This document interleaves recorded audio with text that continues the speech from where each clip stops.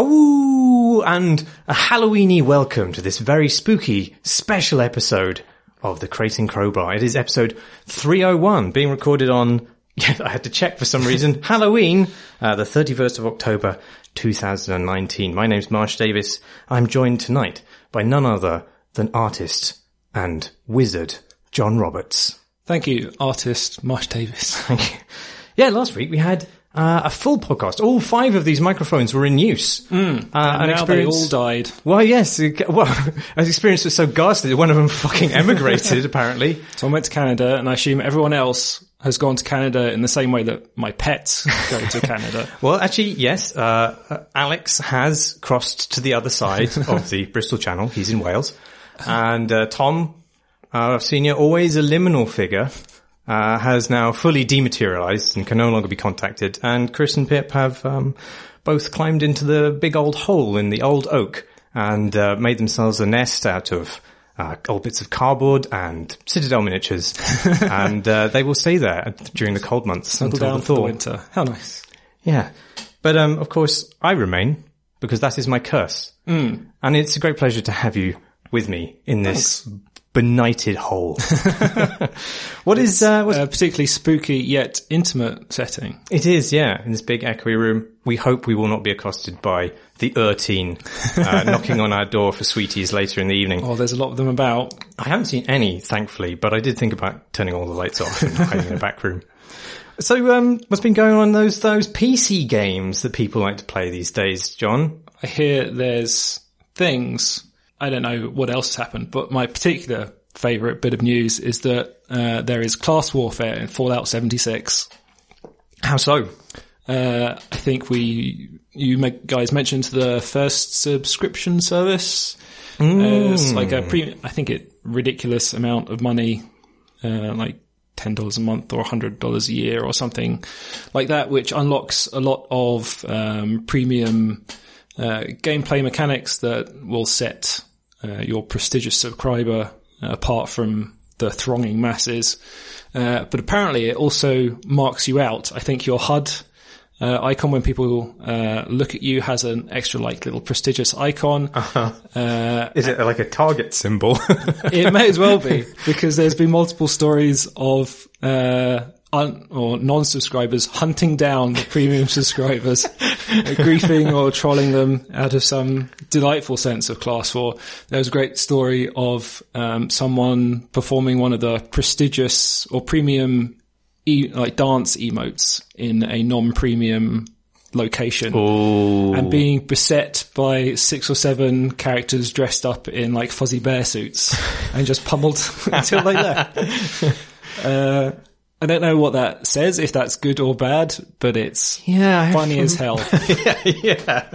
Yeah, I have mixed emotions about it. On the one hand, there's nothing really wrong with paying for a subscription to a computer game, even a bad one, if you Obviously, want to. It had value for some people, so. Yeah. I do like how that's mutated into Eat the Rich, though. What an appropriate reaction for these tormented times. I know. I mean, when Bethesda started this, they said everything they were going to be doing, this was their experiment into like massively multiplayer games, and I can only assume that's still running. Yeah. Yeah, what else? EA is on Steam now? Yeah, were they not? Oh no, they have their own launcher, don't they? Yeah, Yes. the Origin, which I had to think about because it's been so long since I booted it up. They were on Steam for a while, weren't they? And then they went away. Yeah, they tried to make a lot of money. Took all their balls with them. But then I assume, I don't know what deal has been made behind the scenes, but they have not only are their games coming back, but I believe their subscription service is now going to be available through Steam. Which sort of suggests that Steam is not going to do its own if it's allowing third-party subscriptions to appear on its service. I think, is this a response to Epic Store and a bit more of a balanced marketplace as well? Are they going to turn up on the Epic Store too? Well, I do wonder if EA said, "Look, Steam, we're going to do this deal with Epic unless you give us a bit of sugar." And Steam gave them some sugar, I guess. I wonder if they've got a custom percentage on their games, because Epic is definitely lower. So I wouldn't be surprised if the big balls of EA were able to negotiate their percentage up. Yeah. Yeah, and the other Steam news is that the Steam library has now been rolled out to everybody. The new Steam library. Yes. Do you have feelings about this? I do, because I had to make 4K images for it. Yeah, I've looked at the requirements. I mean, the requirements on Steam for the different images you need in order to be on the store were already ridiculously It's stupid. already dumb and hateful and drives everyone insane. And then a couple of months ago, they said, we've changed all the formats again, and now you need to re-render all your promotional art because it's 4 times the size that it was before. And also fit all your stuff into portraits rather than landscape images, which is... It's terrible times for artists. Yeah, I can't quite see... I just haven't read about it, basically, but just my initial reaction to it accosting me today is that I can't quite see what new use cases it fulfills. Like, I know it's more customizable, but I guess I don't use those features. It seems to promote Steam reviews a lot more. Right. It's right there on the games page as you select your game. It's like, do you recommend this? Thumbs up, thumbs down, and so on. Yes, yeah.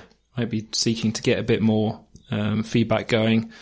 I'm sure they had this before, but a feature I quite like actually is they have the achievements on them now. There's a small selection of them which has percentages of the player base who's got them, which I'm sure was data that you could get because Tom's talked about it before, but I'm not sure if it was hidden in the back end. But it's quite nice to just have a snoop and see, I've got one that like 3.6% of players have got.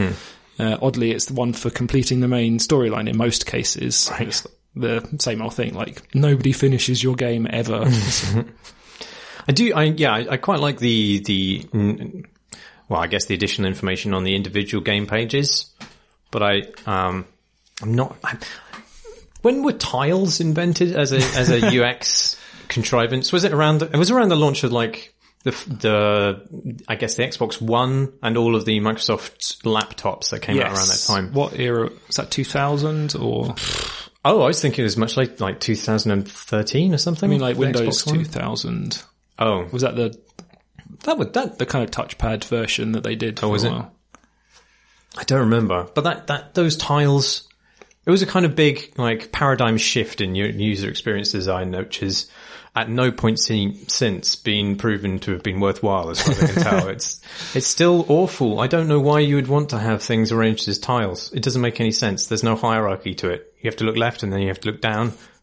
Why not just look down in a big list? Lists are nice. I like lists. You can arrange your own tiles, much like Wilmot's Warehouse, and create your own puzzle system for remembering where your shortcuts are. I feel like I'm doing unpaid labour. Should start a class war. Yeah, I'm not super keen. I was complaining in the Craig and Crowbar Discord. Very nice community, incidentally, if you haven't already joined. That I couldn't see any way to show which disc my games are on, because with the imminent release of Red Dead Redemption, a big fat game, and also other games like the new Star Wars game, I need to make some room. I need to make some room on my discs, but I don't know which discs are full, on which games are on which discs anymore, because the Steam library no longer shows that. It's like I don't know why, but Windows tries to hide all your discs as well. Yeah, this seems also Can I not be trusted with my C drive anymore? PC gamer problems. They really are, yeah. I feel like the PC's become more and more inscrutable over time. And it might have been hard to use before, but at least it was transparent. And now it feels like there's a lot of obfuscation to no obvious end, I think. I don't know who they think is going to be scared away by seeing a C drive, but, you know. I suspect it's a karmic penalty for not building my last PC, getting someone else to do it for me. Well, hang on, your karmic penalty has actually affected the rest of humanity as well, though. It seems a little disproportionate. What have you been playing, John? I have been playing Jenny LeClue. Detective, ooh. It's got a subtitle. Like that subtitle, yeah. It's got an accent on it, which I'm exercising my ignorant British privilege of pronouncing exactly however I want, different each time. Anyway, it's a detective game. You play Jenny LeClue, a kind of teen detective girl growing up in a boring town, and she's desperate to put all her forensics training to good use. She wants a good, solid mystery, but the town is just so boring, so she has to start the game by wandering around and embarking on thrilling mysteries, like the case of the missing glasses and so on. Right. And this, luckily, develops into a bit more of a mystery when Jenny gets her wish and somebody is horribly done in. Oh. And then she's off on a grand adventure full of mystery and strange things hidden beneath this seemingly boring town. There's a lake that glows. I'm damn well going to get to the bottom of it. Literally or otherwise. It's great. It's pretty good. It's good. I played a bit of it. It has a weird framing device. And I wonder, because I've only played a bit of it. I wanted to know how intrusive that is, or whether that comes back at some point. So it's almost like it's Jenny LeClue is a character in a crime writer's novels, right? She's a young adult fiction writer's character, right? And the game is narrated by the author, and sometimes the character and the author have a bit of fun back and forth and so on. But it's mostly used to break up the game into chapters. Jenny will do a bit of adventuring, and then we'll go back and see the author, who has his own storyline. He's written lots of Jenny LeClue novels before, but they've all been incredibly tame, boring affairs. And his publisher is pushing him to make a dark, murderous version to finally push the numbers up, which he's having trouble with.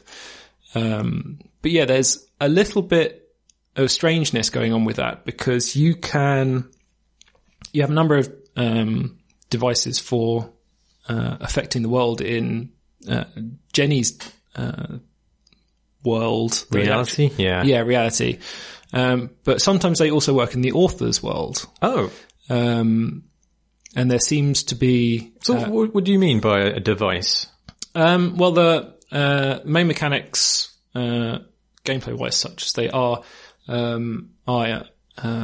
investigation scenes where you will try to solve your mystery. You will go to a 3D scene that you can pan around and try and select or spot and select bits of evidence, like sugar on someone's bow tie, and you'll use that to find out or guess what he had for breakfast and so on. And you go around and collect a number of clues. And then, once you've found them all, you'll be taken to a question screen where, Jenny asks a question of herself, like, how can I tell what the principal had for breakfast this morning? And then you'll have collected 5 pieces of evidence, and you'll choose 2 of these or 3 of these, to support the question. Like, he has coffee residue and donut powder on his bow tie and so on. Right. So it's a sort of multiple choice. There are other options that you can pick from and be wrong. You can be wrong, but it just resets. Right. You can't be a bad detective in this timeline. But, those, kind of investigation scenes where you're prodding the world and it kind of reacts nicely to you, like pushing pencils around tables and flipping through books and things, that works in the narrator's world. And there's there's a strange scene later on where he's in a quandary. He's deep in a bottle of red wine, rebelling against his publisher, saying, no, I want to make a nice, safe, good ending. But then he has notes for the dark ending as well. And you can screw with his chart and like tear up the good ending and throw it away. So... Who are you in I have this no game? idea who you are. I'm not sure if it's going to get even more meta, if it's going to reveal that the author is within Jenny's reality itself or something strange like that. But yeah, I don't know. Do you think it works as a framing device? Yeah, I'm just intrigued to see where it goes for that reason. Like I was thinking, ooh, this could get super meta and super weird, because I was wondering, I did knock a pencil off the desk. I was like, am I the author at this point, or am I just like some strange ghost? Yeah, possibly his dog, who's in that scene as well. So. I do quite like the way it looks. It's a sort of weird mixture of 2D and 3D. Yeah, it's quite nice. It's built from. It's definitely a 3D world. They layer in planes of textures planes, like sprites, whatever. So you get this layered poster board kind of thing. But then each of those is an illustration, which is really nice and crisp and colourful in its own right. And then they top that all off with some nice real-time lighting as well, which really, really helps that kind of rendering style. And we saw it in Broken Age as well. Like just simple 2D stuff can really feel a bit hollow if you don't have light and shadow, if your scene does as well. Like back in the olden days, your character wouldn't change lighting as they walked into a dark area and so on. But here it's done really nicely. There is a few problems where you see like razor thin polygons at the edge of stuff. It kind of undermines the solidity of the world a little. Mostly everything's front on to you. But then occasionally you'll just see like a micron thick floor that you have to crawl down a ladder through, and it's just, how is this supported? I don't understand. But yeah. But you otherwise recommend it? Are the mysteries good? The mysteries definitely hooked me. I think the game, like the mechanical stuff, like the poking at 3D scenes and answering questions is a bit slight and not really going to tax you too much. This isn't one of those amazing real-time detective games that I know a few people are trying to crack. This is a bit of like pixel hunting at its worst, and I'll put that on the back of the box. Excellent. Kind of spot the difference. Yeah. But, and there's some crate pushing. Oh. So, but the writing is solid enough. I feel actually that, I feel very conspicuously like I'm not the target age. Yeah, I feel like it's skewed a little younger than us, probably. It's like in the fiction, it's a young adult character, and I think it will work really well for that. Like, if I discovered this game 25 years ago, it would probably be my favorite thing ever. But now it's fun enough, and there's, like I said, I'm a sucker for a hatch in the ground. That'll get me every time. But yeah, have you played Tangled Tower at all? No. That's a detective game in a similar vein. It's by the Snipperclips guys. The Vian brothers, and obviously collaborators. I think it's a sequel to Detective Grimoire, something like that. It has the same characters in it, but you don't need to have played that earlier game as far as I know. And I didn't play that earlier game because I wasn't particularly keen on the art style. But they've taken the same characters and sort of just revamped them in a kind of much more consistent and really the art. You'll love this. The art in this game is astonishing looking. The beautiful animations on these kind of 2D cutout characters. But as I was playing it. It's great, incidentally. If you liked Jenny Leclerc, I'm sure you like this. It's very funny. It feels a little kind of more adult than Jenny Leclerc. Not that it's actually kind of pushing any boundaries. It just has a certain kind of tenor, which feels like it's geared to a slightly older age range, or at least an age agnostic range. But as I was playing it, I was thinking, God, it'd be nice if there were these sort of games written with a sort of same kind of level of glib wit, but for an adult audience, exclusively an adult audience, which I don't mean like it's going out of its way to be super dark or super sexy or something weird, but just like, late night comedy show, kind of level of maturity, Where's the Chris Morris of, point and click detective games? That's what I want. Well, I feel like I'm purposefully regressing by playing this and not Disco Elysium. Yeah. So, well, I'm not doing my English homework by playing that. But I feel Disco Elysium, even though it is very funny, it's more kind of like what I'm looking for is something which is essentially still entertainment and still kind of throwaway, not necessarily cerebral in any way, but something that still approaches me as the kind of, debauched, decrepit fucker that I am, rather than a child man. Yeah. Well, maybe, Chris Morris will get bored and turn his hands to games. Maybe. Could happen. I've been playing another detective game. I've been playing Telling Lies. Have you played Telling Lies? I have not. This is the sequel of sorts to the other game. Her Story. Her Story. Yes.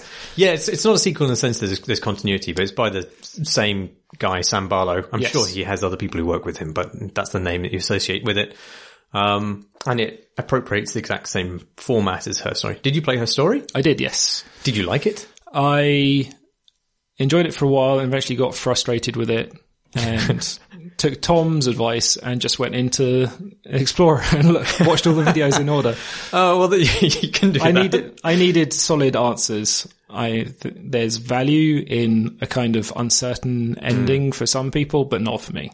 I want to know what happened. Well, it's interesting. To just explain, Her Story is a game in which you are essentially given a trove of video clips from a interview with a woman, a police interview with a woman.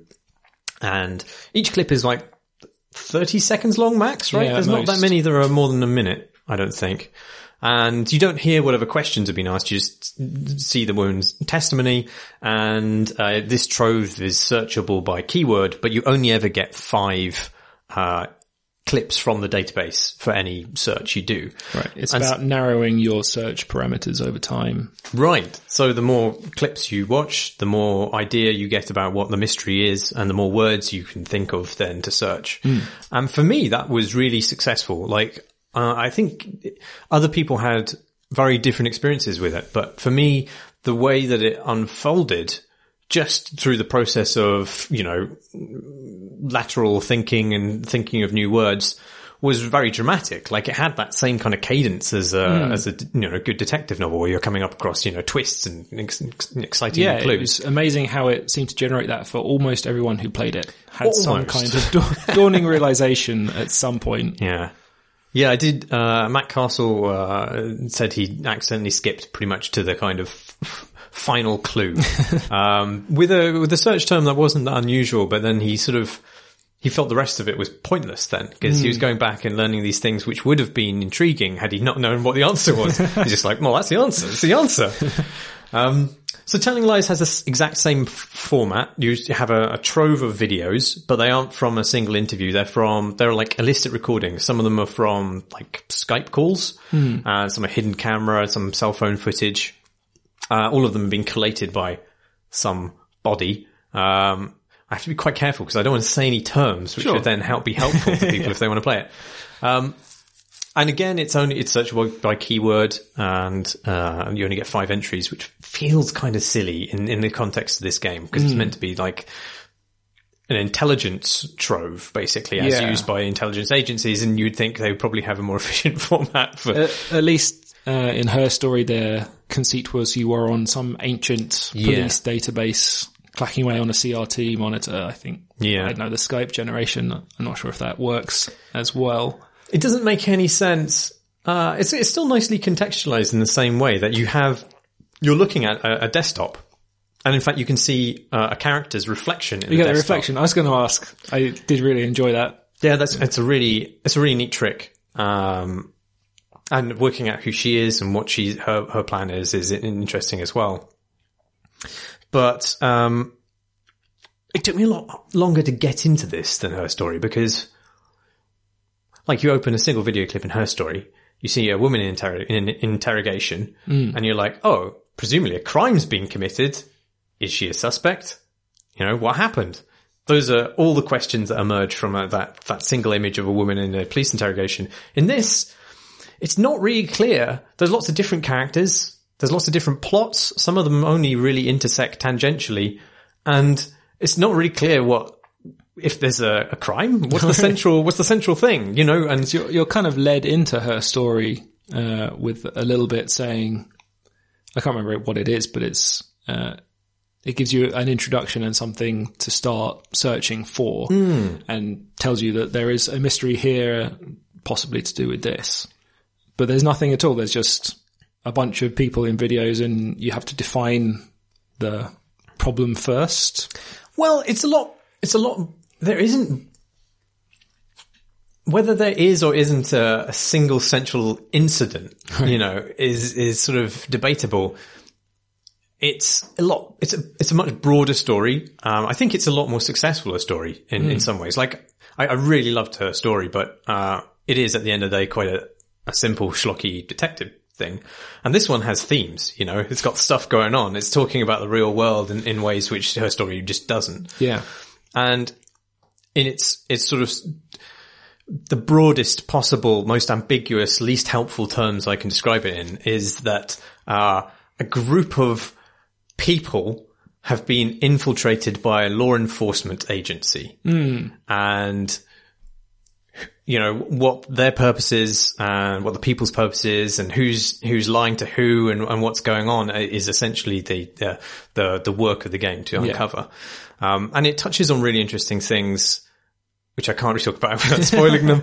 But in both cases, I think it's been inspired by some really interesting, slightly scary stories from both the US and the UK where, there has been, law enforcement overreach in the attempt to get people to incriminate themselves to the extent that you wonder if, in fact, law enforcement has essentially caused the crimes.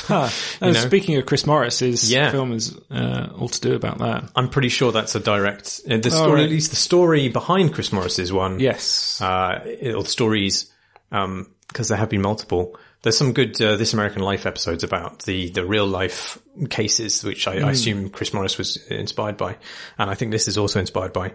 But so it's this kind of big, more nebulous plot, and also there's so many more characters. In the Skype calls, you hear one side of a Skype call, and the other clip with the other side is also in there somewhere, right? And so there is some fun in like working out how to get the other side of a conversation, but at the same time, it does mean that often you're listening to clips in which somebody's just going,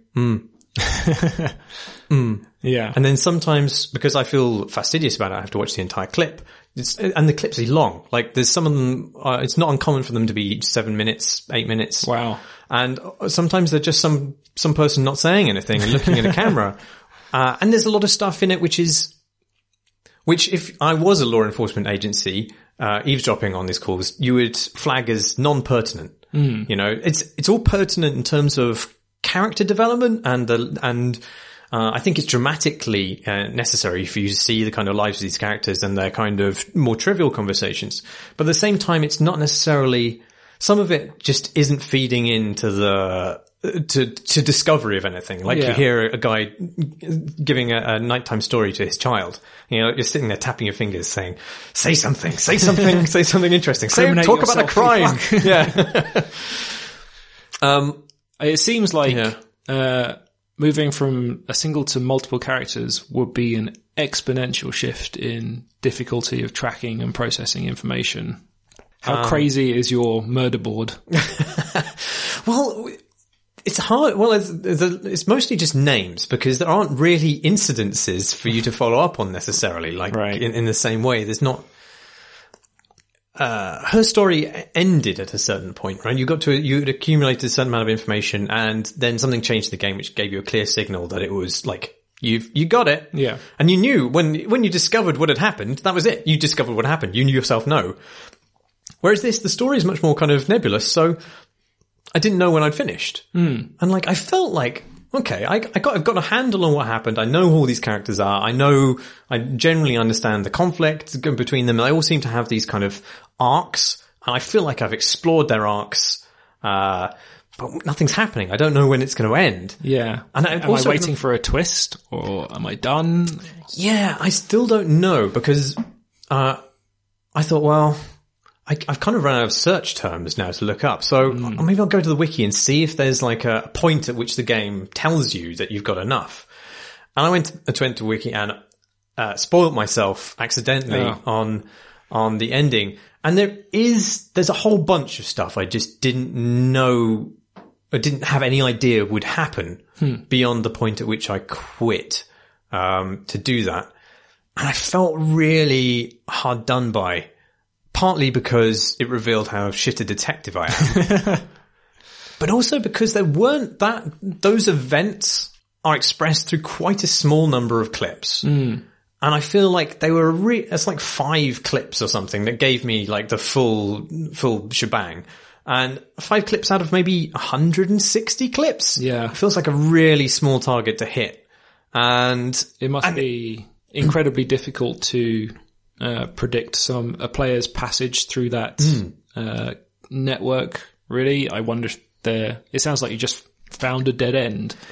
Yeah, but it wasn't obvious that it was even a dead end. It felt more like a conclusion in a way, because I wasn't expecting anything else to happen necessarily. Like with a murder story, you know at some point there's going to be a murder.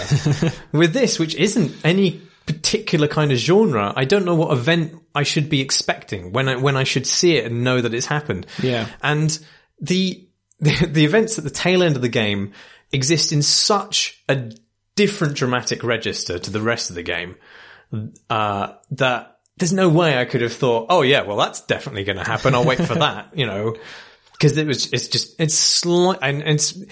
I felt like it wasn't dramatically necessary for the game to go kind of like several octaves higher histrionically to kind of put an end to it. I wonder if it's the kind of thing you could argue was your ending. You have some ownership over that, and it's your story to a degree. Maybe. Yeah. Like the Netflix Bandersnatch thing, the Charlie Brooker Choose Your Own Adventure thing.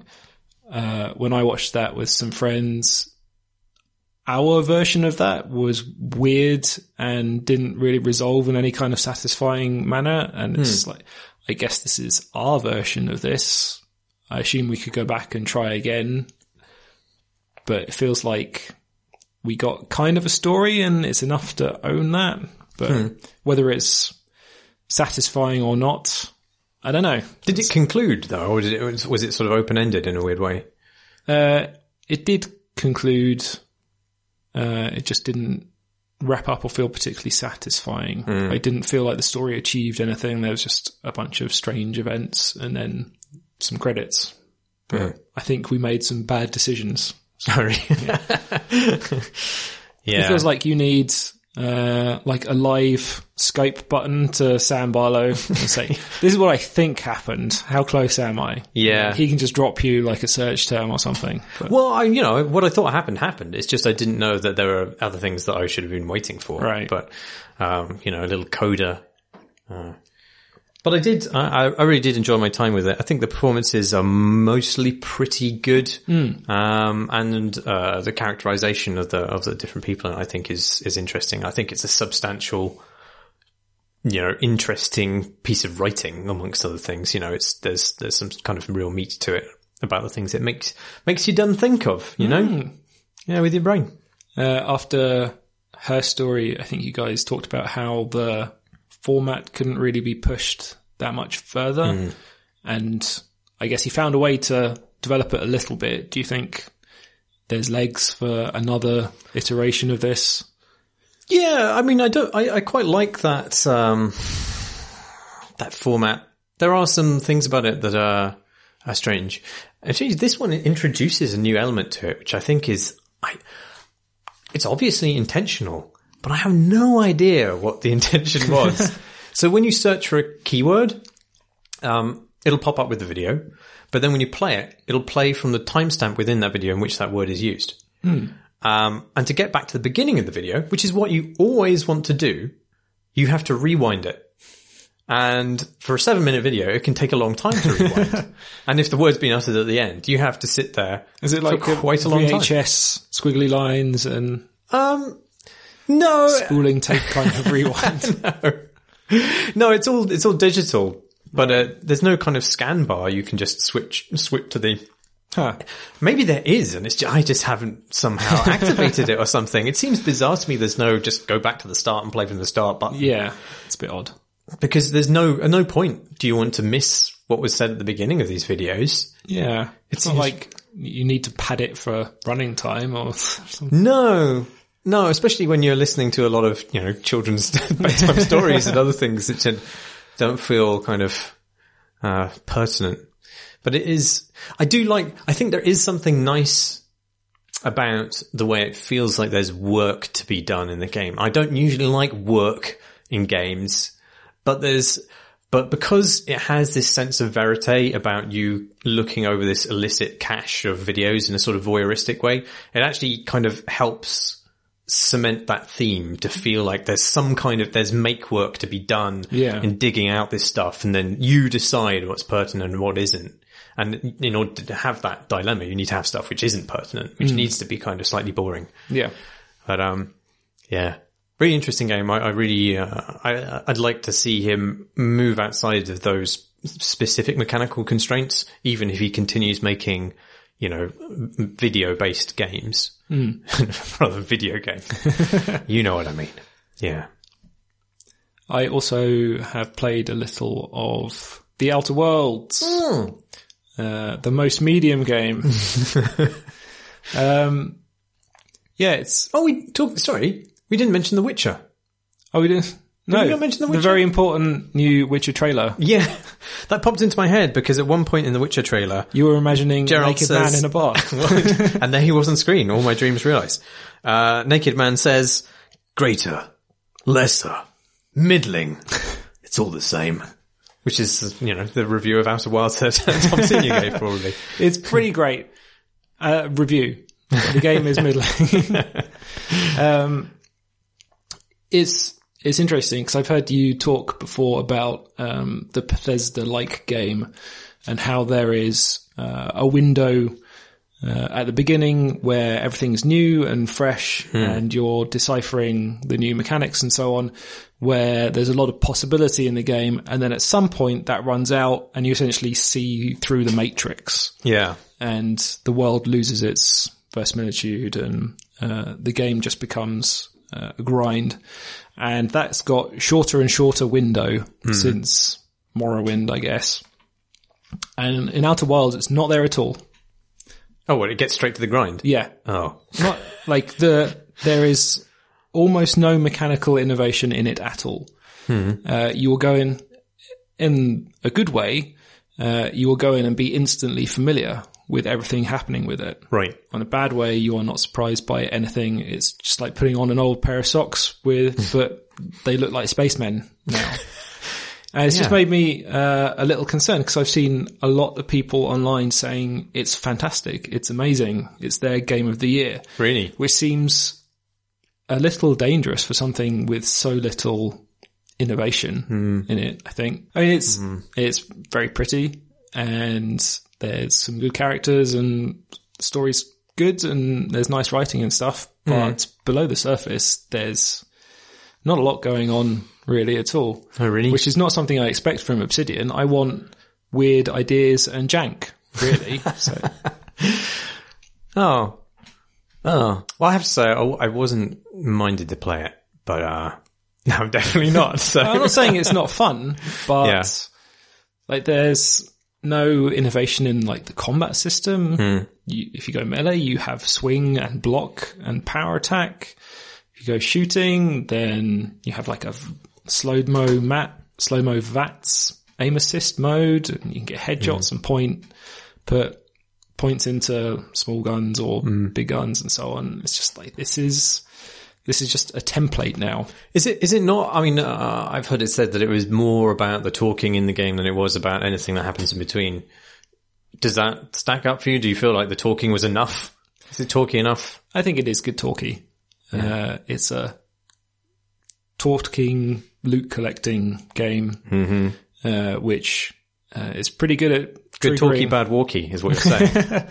It's great at firing off those centers of my brain. I do want to pick up all the things. I do want to take all the trash out of bins. I do want to talk to all the people and use my special conversation options. I feel good about that. I'm just a little worried that they've gone for polish rather than ideas, I think. Just to really bring the mood. Well, why don't we cheer ourselves up with some questions from questions? Let's have some treats. Taylor writes, Dear Crate and Crowbar, I don't have a question, but whoever manages the statements at creatingcrowbar.com account seems to be ignoring me. Anyway, I thought Marsh should know that he's not the only one with a house hat. There you go. Oh, God. I too suffer from extra floofy hair. To remedy this, I wear my tattered grey beanie every morning after my shower. My partner is also unimpressed by this routine, but now I feel slightly more justified, knowing I'm not the only one. Keep on pulling, Taylor. Thank you, Taylor, for reaching out. It is important that us house hat owners form a community to support one another in these times when we're so persecuted. I'm disappointed that you're not currently wearing it. I could go and get it right now. Hope writes, hello! I have had this long-standing belief that Hideo Kojima is basically just Andy Warhol recreated as a developer. I wrote about it, but I won't link you because I don't want to be that person. So instead, the short notes, actually, I googled the article and I will put it in the show notes because it's good. But her short notes, her abbreviated version is, the first time it hit me is the obsession with celebrity, using them in his games, bringing film into his games, etc. There's also the attempt to bring familiar products and also bucking trends while still making tangibly fairly normal art. The floppy hair and glasses help. I'd kind of like to link other combinations. So I was wondering, do you think of other famous game personalities who remind you of artists, writers, etc.? Ken Leverne might be kind of like Jules Verne. David Cage is ... question mark. Thanks. Keep up the pod. Cheers from Australia. P.S. The way I remember Outer Worlds versus Outer Wilds is because I is for indie and O is for Obsidian. That would have been useful about 20 minutes ago. PPS, when I first started listening to the pod, I thought Tom Sr. was called such because he was the eldest Tom present. No. He's not the first person to make that mistake either. Whereas Tom Francis is the most Francis Tom present. Yes.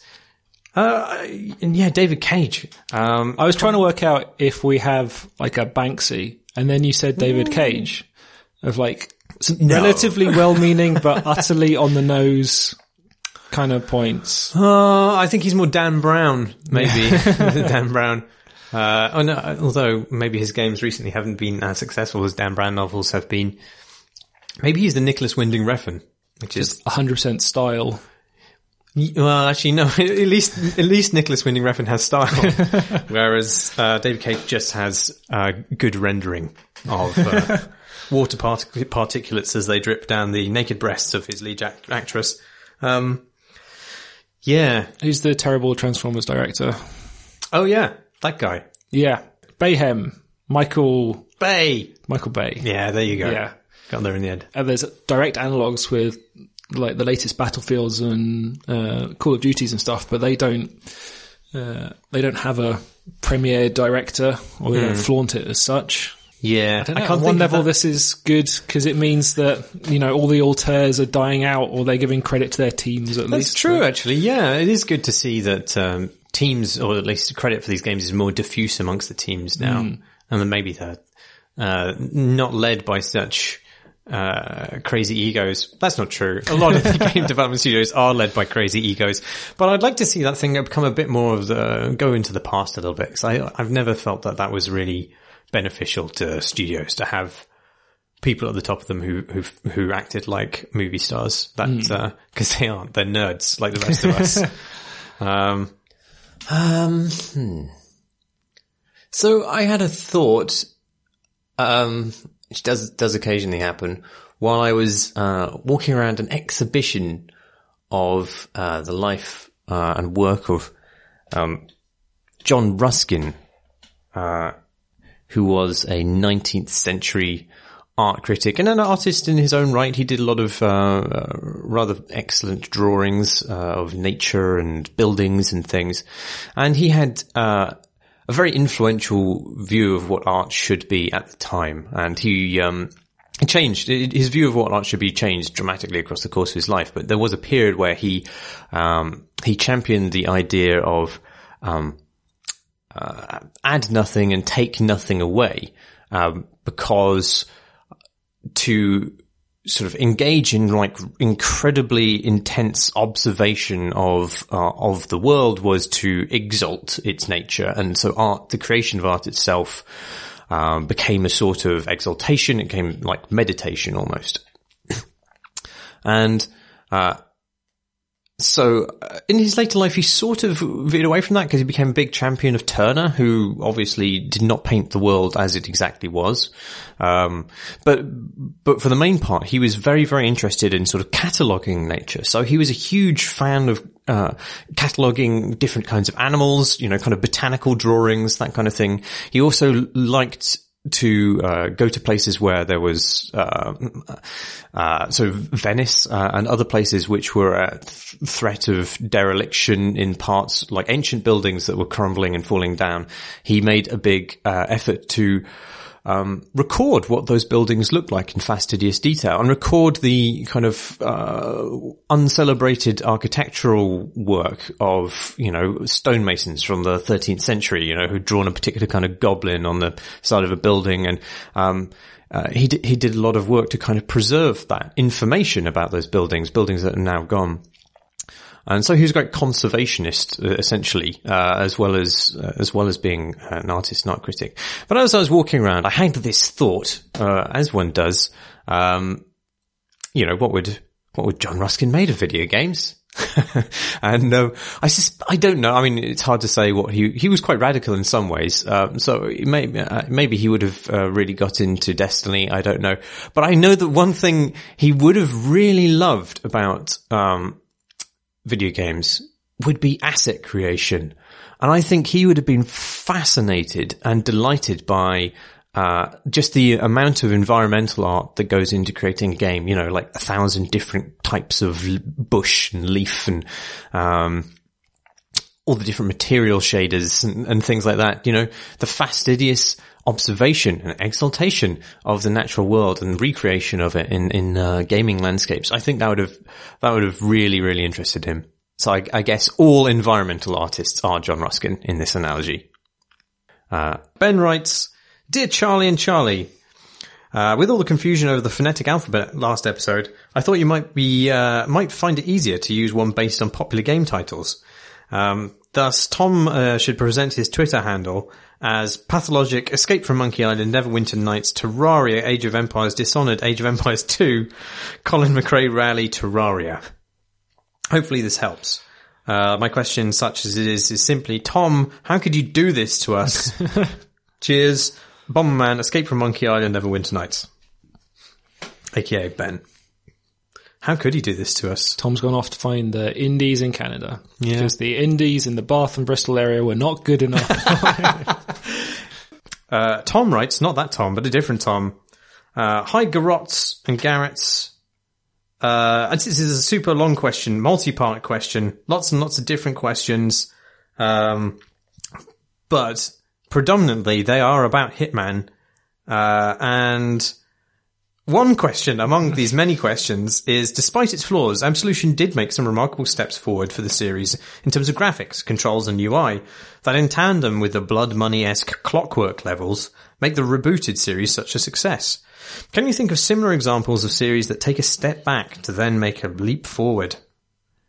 I think the go-to game of the pod, Deus Ex.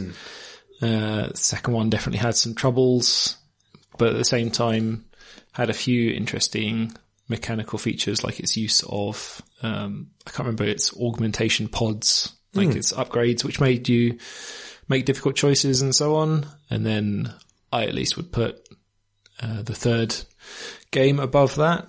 They managed to wrench it back on track after 10 years or whatever, but I can't think of anything else. Yeah, it's hard to think because there's not that many kind of long-running series.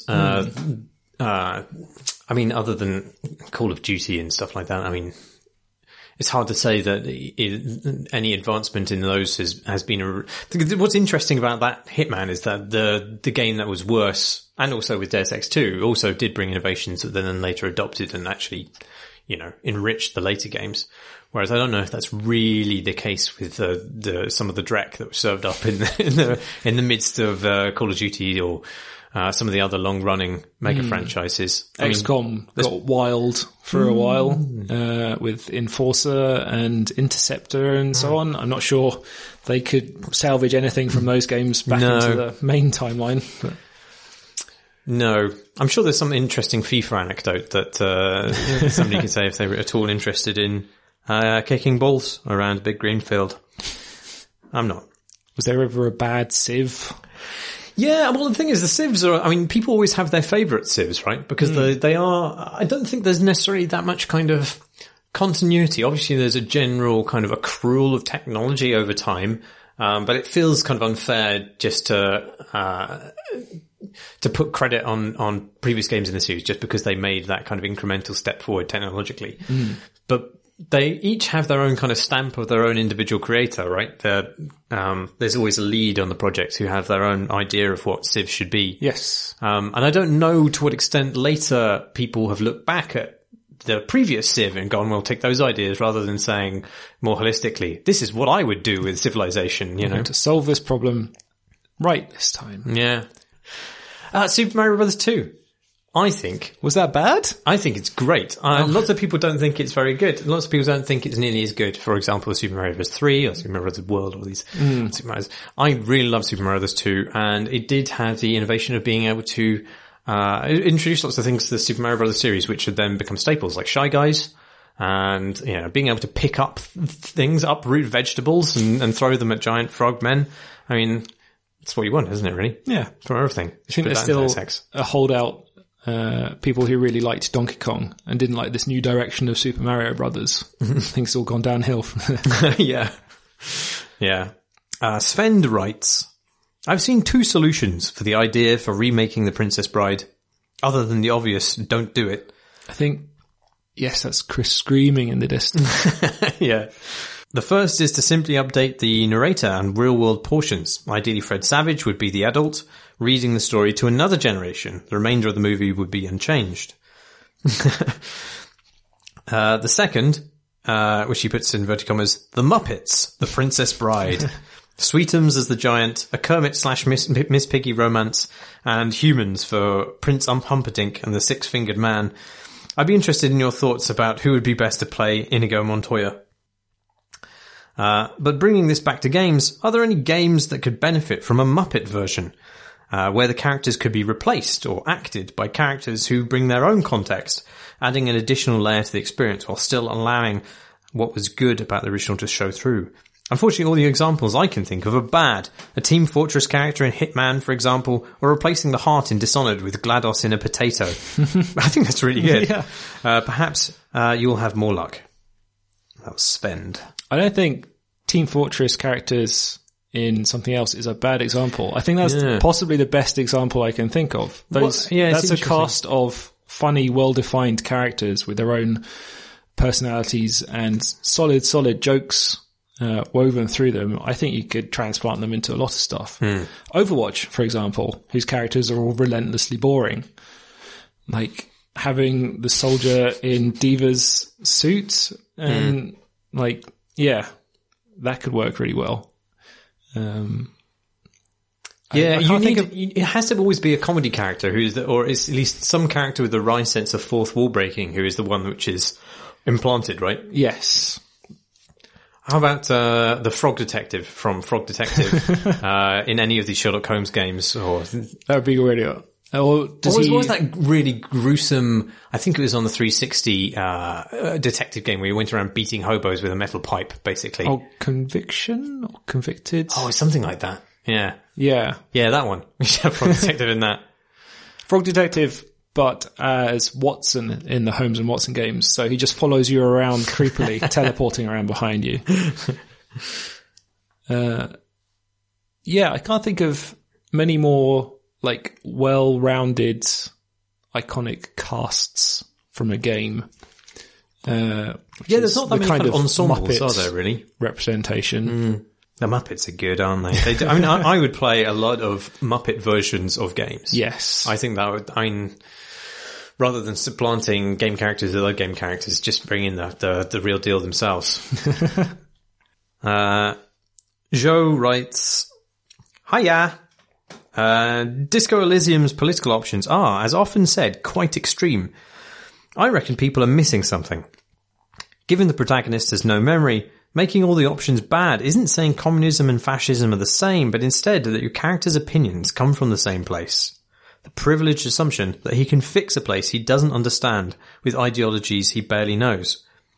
Whereas if you just listen to other characters in this world, you can come to much more nuanced and better beliefs that do not fit into simple categories. It's not saying politics are dumb, but that above all, you shouldn't center everything on yourself when surrounded by so much suffering. Any thoughts, objections? Don't forget to roll a skill check. Joe. I think that's pretty good. That's pretty smart. Yeah. And does the game not needle you for just listening to people and forming positive opinions? It feels like they would take you to task over that. I haven't played it. It does, every time you kind of reach for a simplistic kind of broad brush ideology, the game makes a point of undercutting that in some way, either through other characters or through just your obvious failure in the world. But I don't know to what extent that is suggesting that there are more nuanced views out there, and everything, and your own lack of nuance is a result of you being an amnesiac and a fool. I think it is more explicitly making a comment on the validity of those ideas. I don't know. There are characters in the world who are very, very unnuanced as well, so I don't know that wholly stacks up. But that is interesting. I hadn't thought of it in those terms. David writes, "Hi all. I had to give up my moderately powerful desktop in a move 5 years ago. I have since been reduced to using my 10-year-old machine with its measly 2 cores, 4 paltry gigs of RAM and an aged GeForce 8800 GT. I never know how to pronounce that. I'm surprised that I can actually run some modern games like Dead Cells, for example. But I'm missing out on a lot of new releases. My PC even overheated and shut down when playing Digital Bird Playground. What games can I play that won't make my elderly computer melt through the desk? Thanks for the pods." Wait, new games? Yeah, I mean, there's quite a lot of 2D stuff out there which you can play. I have a similar problem with my laptop, which has been overheating recently when I look at more than 2 animated GIFs in 2 different Google tags. Get Into the Breach and Slay the Spire. Oh yeah, those are good picks. Get those on. There's 6 Ages has recently come out on PC. That's a great game. Sequel to King of Dragon Pass. It's been on mobile for a while. I talked about it on the podcast a long time ago, but it's a really good, I mean, it's mostly text and still pictures, so it's probably going to survive. Your PC is probably going to survive playing it, but that's awesome. Jenny, the clue's probably quite light. Yeah, I don't know though, because I wonder with things that are built, I think it's probably built in Unity or something similar, right? There's still a fair amount of 3D and lighting effects going on there, perhaps to quite limited effect. Like it's not showy about the fact that it's 3D and there's lots of lighting going on, but I suspect it's probably working them cores to some extent. I wonder if Noita would be Noita, because I don't. That's all the. I feel like all the load on that would be CPU kind of physics calculations. That'd probably be nice and smooth. Yeah, I assume you've been through all the like the Infinity Engine up-to-dates by Beamdog, like all Baldur's Gates and Icewind Dales and things like that. And probably all the old Fallouts as well. You've got a lot of old RPGs to chew through. If you don't like isometric games, then you're fucked. Yeah, well, that's a few things to get started with. He actually has a PS. Since it seems like non-game media is fair play now, I'd like to recommend Goblin Punch, with plenty of Goblin stuff, Amash, thank you, for some creative RPG stuff. I also think that Chris in particular might like To Like the Lightning, which is TOO, Like the Lightning. One of the most thought-provoking and original sci-fi stories I've read in a while. Wow. I will pass that on to Chris when he emerges from his burrow. Aaron writes, Casks and Corkscrews. This is such a good anecdote. This appeals to me at a very core level. Chris's story about being betrayed by basic physics and body mechanics resulting in being thrown to the ground by a motionless radiator reminded me of a similar run-in I had with fluid dynamics. In an attempt to rid myself of some persistent sinus issues, I'd begun to use a neti pot. The procedure is that you pour a solution in one nostril while holding your head in a certain way until it pours out of the other nostril. One morning, a co-worker asked me for help with the printer. I pulled the paper tray open and bent down to look for a paper jam. As I turned my head to peer up into the printer, an amount of liquid, which I would describe as alarming, poured out of my nose. I think I froze for a few seconds. Eventually, I extracted a wad of paper, closed the tray, stood up, observed a look on my co-worker's face that was squarely between horror and bemusement, shrugged my shoulders and said, "There you go." What was the last time you were less ashamed of a bodily discharge than you probably should have been? Just kidding. Please don't answer that. Pod tidings, Aaron. Claymore writes, Dear CNC, in episode 299, Chris mentioned, what does FFG stand for? Final Flight, Fantasy Flight. Fantasy Flight, right? Yeah, Fantasy Flight games. Fantasy Flight Games Genesis system. I didn't know about it because I'm a terrible hipster and I thought this whole FFG Star Wars nonsense was just a cash grab. Turns out I was wrong. The whole narrative dice system is really cool, just crunchy enough for my narrative-orientated pen and paper tastes. I came across this Mass Effect mod, which he has linked, for Genesis, which I thought Chris might like, and it got me thinking, what game settings would you enjoy role-playing in? Why are role-playing adaptations of existing video game licenses often unremarkable? Thinking of Dragon Age and The Witcher there. More importantly, what class would you play in the official Untitled Goose Game TTRPG? As usual, thanks for all the pods. Honk, Claymore. I'm not sure why game-based licenses aren't as satisfying to roleplay in. Does it feel like you're trying to recreate what happens in the game a lot more? You're trying to follow the story beats in Dragon Age, for example, rather than feeling you have the freedom to go off, enjoy your own. The world's not as widely built. I'm not sure if that's true. Like, I feel like the background world building in Dragon Age is at least equal to Dungeons & Dragons. Yeah, I think it's what you first said, where they're trying to recreate some of the kind of mechanics which make the video game version successful. And I think that's probably an error. Like, you should just take the worlds and then try to free them from constraints. Yeah. Like, I know it might feel like there are interesting things that you could simulate in pen and paper that exist in the video game form, but ultimately I think that's the wrong way round. Yeah. Yeah, exactly. Yeah. Yeah. Are there any game settings that you would enjoy role-playing in, do you think? Fallout. My answer for everything is Fallout. Well, I think Disco Elysium is an amazing setting. I'd love to explore the pen and paper notes that, were presumably the origin stories of that world. Yeah, they said they're working on a novel. Maybe a source book will eventually appear.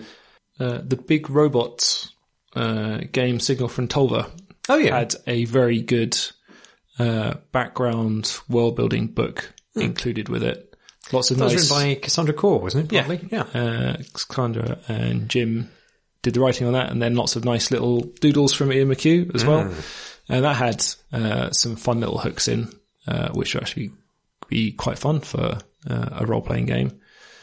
I think that's quite easy to get hold of if you bought the game. I think it's just will appear in a Steam directory somewhere. Oh, really? Yeah. Oh, I probably have that. I should probably look at that. It's nice. I'm friends with both of those people. Daniel writes, Dear Crate and Crowbar. Oh, sorry, no. Dear Create and Crowbar. Yeah. With the announcement of Crusader Kings 3, there was an internet kerfuffle about the possible removal of the term Deus Vult from the game. After the fanbase had a fit, Henrik appeared to walk back the claim that it had been removed. For the uninitiated, Deus Vult is a quote from the Declaration of the First Crusade, which has more recently become a slogan for modern fascists. Sometimes people claim it's Latin for God willing and is therefore an innocuous expression of faith, but this is inaccurate. God willing would be Deo volente, which was used in that way, but Deus Vult is literally God wills it. It's never been a generic expression of faith, only an endorsement of holy war, or more recently, ethnic cleansing. I've been a fan of CK2, but this got me thinking about stuff in the community that's worrying to me, namely how much of the fan base seem to love joking, in inverted commas, about expelling or eradicating Jews and Muslims. I used to write that off as the usual internet horror show, but with the actual fascism on the rise in my own country, the US, it feels harder to ignore. This is especially concerning because the jokes seem more broadly popular than just among explicit white supremacists. It makes it look like the game is radicalizing people. This gets to my actual question, which is kind of related to your discussion Disco Elysium last week. In a time when fascism is having a resurgence, do game developers have a responsibility to ensure they are not publishing a recruiting tool for racist movements? To be clear, I'm not talking about whether publishing something should be permitted, just whether it's right or wrong to do. I don't mean to single out games. But given that attacks on mosques and synagogues are on the rise, I think that anyone in any industry has a moral responsibility to at least try to ensure they're not actively helping neo-Nazis grow their ranks. What do you think?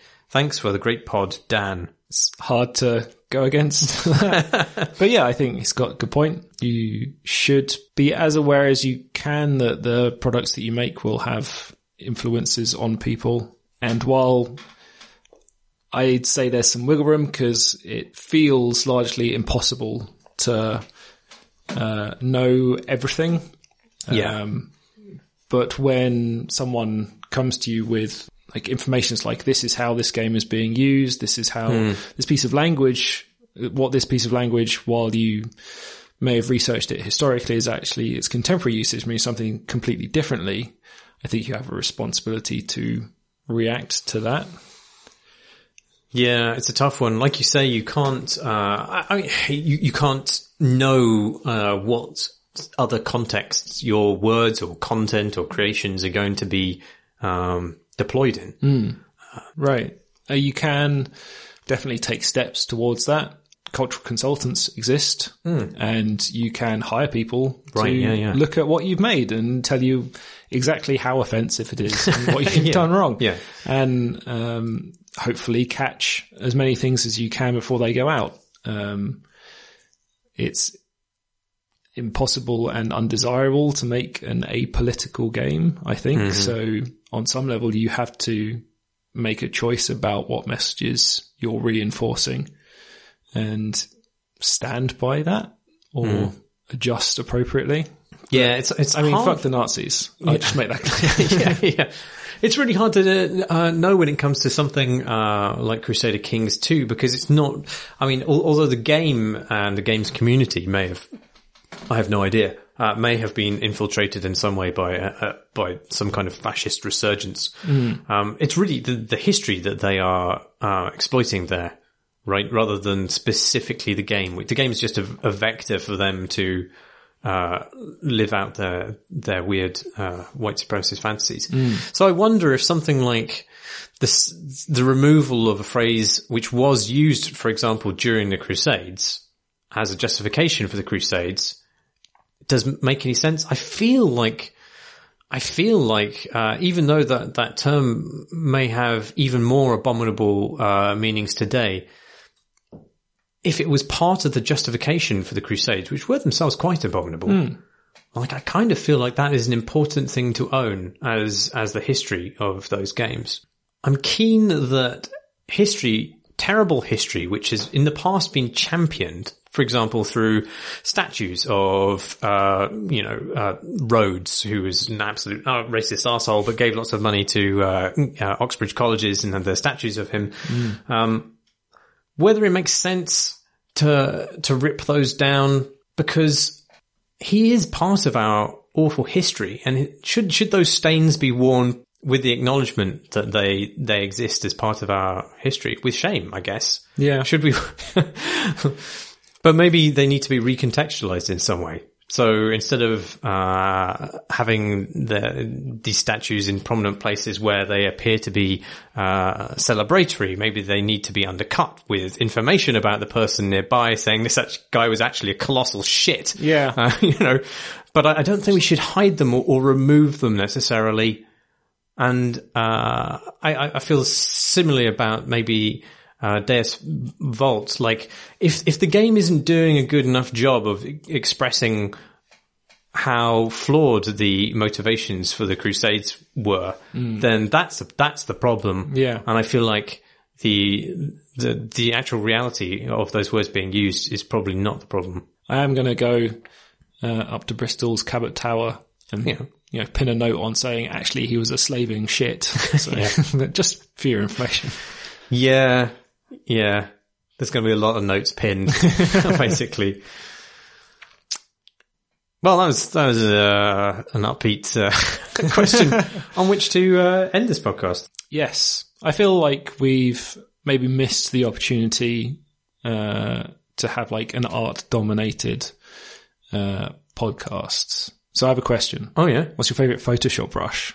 Oh well, at the moment I'm using the Photoshop brushes courtesy of Paul Scott Canavan, who is a very, very nice man and has a lovely Scottish accent. And he has a few tutorials which you can watch and are very informative if he doesn't lull you into a deep and peaceful sleep with his beautiful, beautiful voice. But also he has a few brushes which I've been playing around with. Very nice. I have to say, I don't understand. I've never understood really how Photoshop organizes brushes, or what is the workflow you're meant to have with brushes. I've never understood it. I've always been, had this kludge workflow. And with recent Photoshop updates, that workflow is now becoming impossible. And I have no idea what I'm doing. But every time I click something, it seems to change which tool I'm using rather than just the shape of the brush. I'm completely lost again. So there you go. What's your favorite brush? My favourite brush, I stole from Edward Kaplan, who was the lead concept artist on the timey-wimey young girl adventure. What? The adventure story where Life is Strange? Yes. Right. Yeah, the timey-wimey young girl adventure, of course. Yes. Sorry, I don't know why I didn't get that. That does make perfect sense. I stole a brush off him while we worked at Frontier together, and it's kind of this blocky marker brush, which is like painting with a Sharpie. Oh. It's really nice and chunky, and most importantly, it's impossible to be precise or accurate with it. Yeah, that's useful. Is super useful for me in particular. Because I come from a 3D background. When I'm painting stuff, I draw out polygons and hard edges and stuff. And what I should be doing is just being really messy and capturing shapes and stuff. So that one's real good. Yeah, I find it very difficult to not over define things, over render things. And it's even worse really on PC than it is in reality, because you could have a lot of zoom on PC and you'll zoom in and you spend like 2 hours, defining somebody's fingernail, and then you'll zoom out and you realize, oh, the rest of it's a cartoon and this guy has just a really super high definition fingernail. Then you delete it and then you've wasted your entire afternoon. But you've been through the process, and what other people will see as just like a splodge of a finger, you've actually refined to the point of capturing the perfect shape and then taking it back again. Yeah. I don't know. I'm not very good at the gestural drawing thing. I feel like that's something I really need to improve on. Really, it's just practice. I just don't practice enough. Yeah. That's the worst thing about concept artists. It's watching them start a new piece and capture the human form in 3 brush strokes. It's done. Great. Yeah. Thanks for that. Absolute assholes. Who are the most annoying concept artists? Paul Scott Canavan, Leisha Hannigan. I'm just saying that because they listen. I think Paul's tutorials are really good because he's very kind of upfront about the techniques that he's using to achieve the things. And I feel, I don't know if this is true, that I feel that some tutorials out there have a little bit of smoke and mirrors to make it look like the people are more savantish than they perhaps are. Yes. And I think Paul's completely open about when he's using photo reference. And that doesn't make his pieces any less sophisticated. Yeah. It makes them really, really good. There was a weird movement a while ago in digital art about people criticizing other people for using photo reference and photo bashing and things like that. Seems massively elitist and totally counterproductive. I have no idea where it came from. What was the point? The point is the end result, right? Exactly. I mean, how you get there is not really that important. I mean, I've tried to draw a horse from scratch with no reference. Fucking horses. It's not good. They aren't real. You can't even imagine them. Sparth, I think, is a very annoying artist. He does that capturing form thing. Yeah, he's a lot of Halo and Destiny early concept art is Sparth. Yes. And there are a lot, which is why Halo's dominated by geometric shapes, because Sparth just, drops a giant circle into an image and suddenly it looks fucking amazing. Yeah. Mike Mignolo is more of an illustrator, but there's lots of artists influenced by him. And he's conspicuously said "fuck perspective" several times and got away with it and made beautiful art without perspective, which is pretty annoying. Yeah, I feel hard done by. I think I was whining to you about this in the in a pub. I think it comes up quite a lot. But yeah, I didn't. When I was growing up, I didn't have the internet and an endless supply of photo references for literally everything I could possibly imagine. Which is why, I'm shit.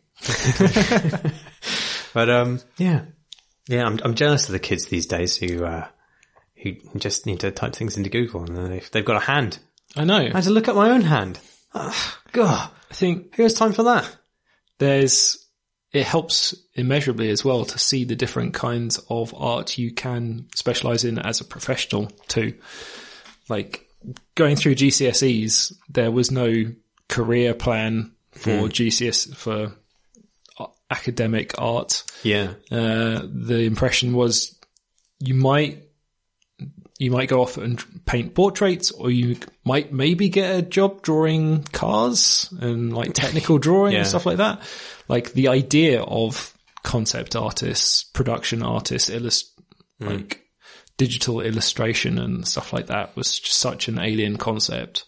Those people must have existed. I mean, those careers have been around for a while. And Star Wars was there. Like people have been doing it. Film production has been like matte artists and so on have been involved in that for ages. And just, I don't think art's taught particularly well at school.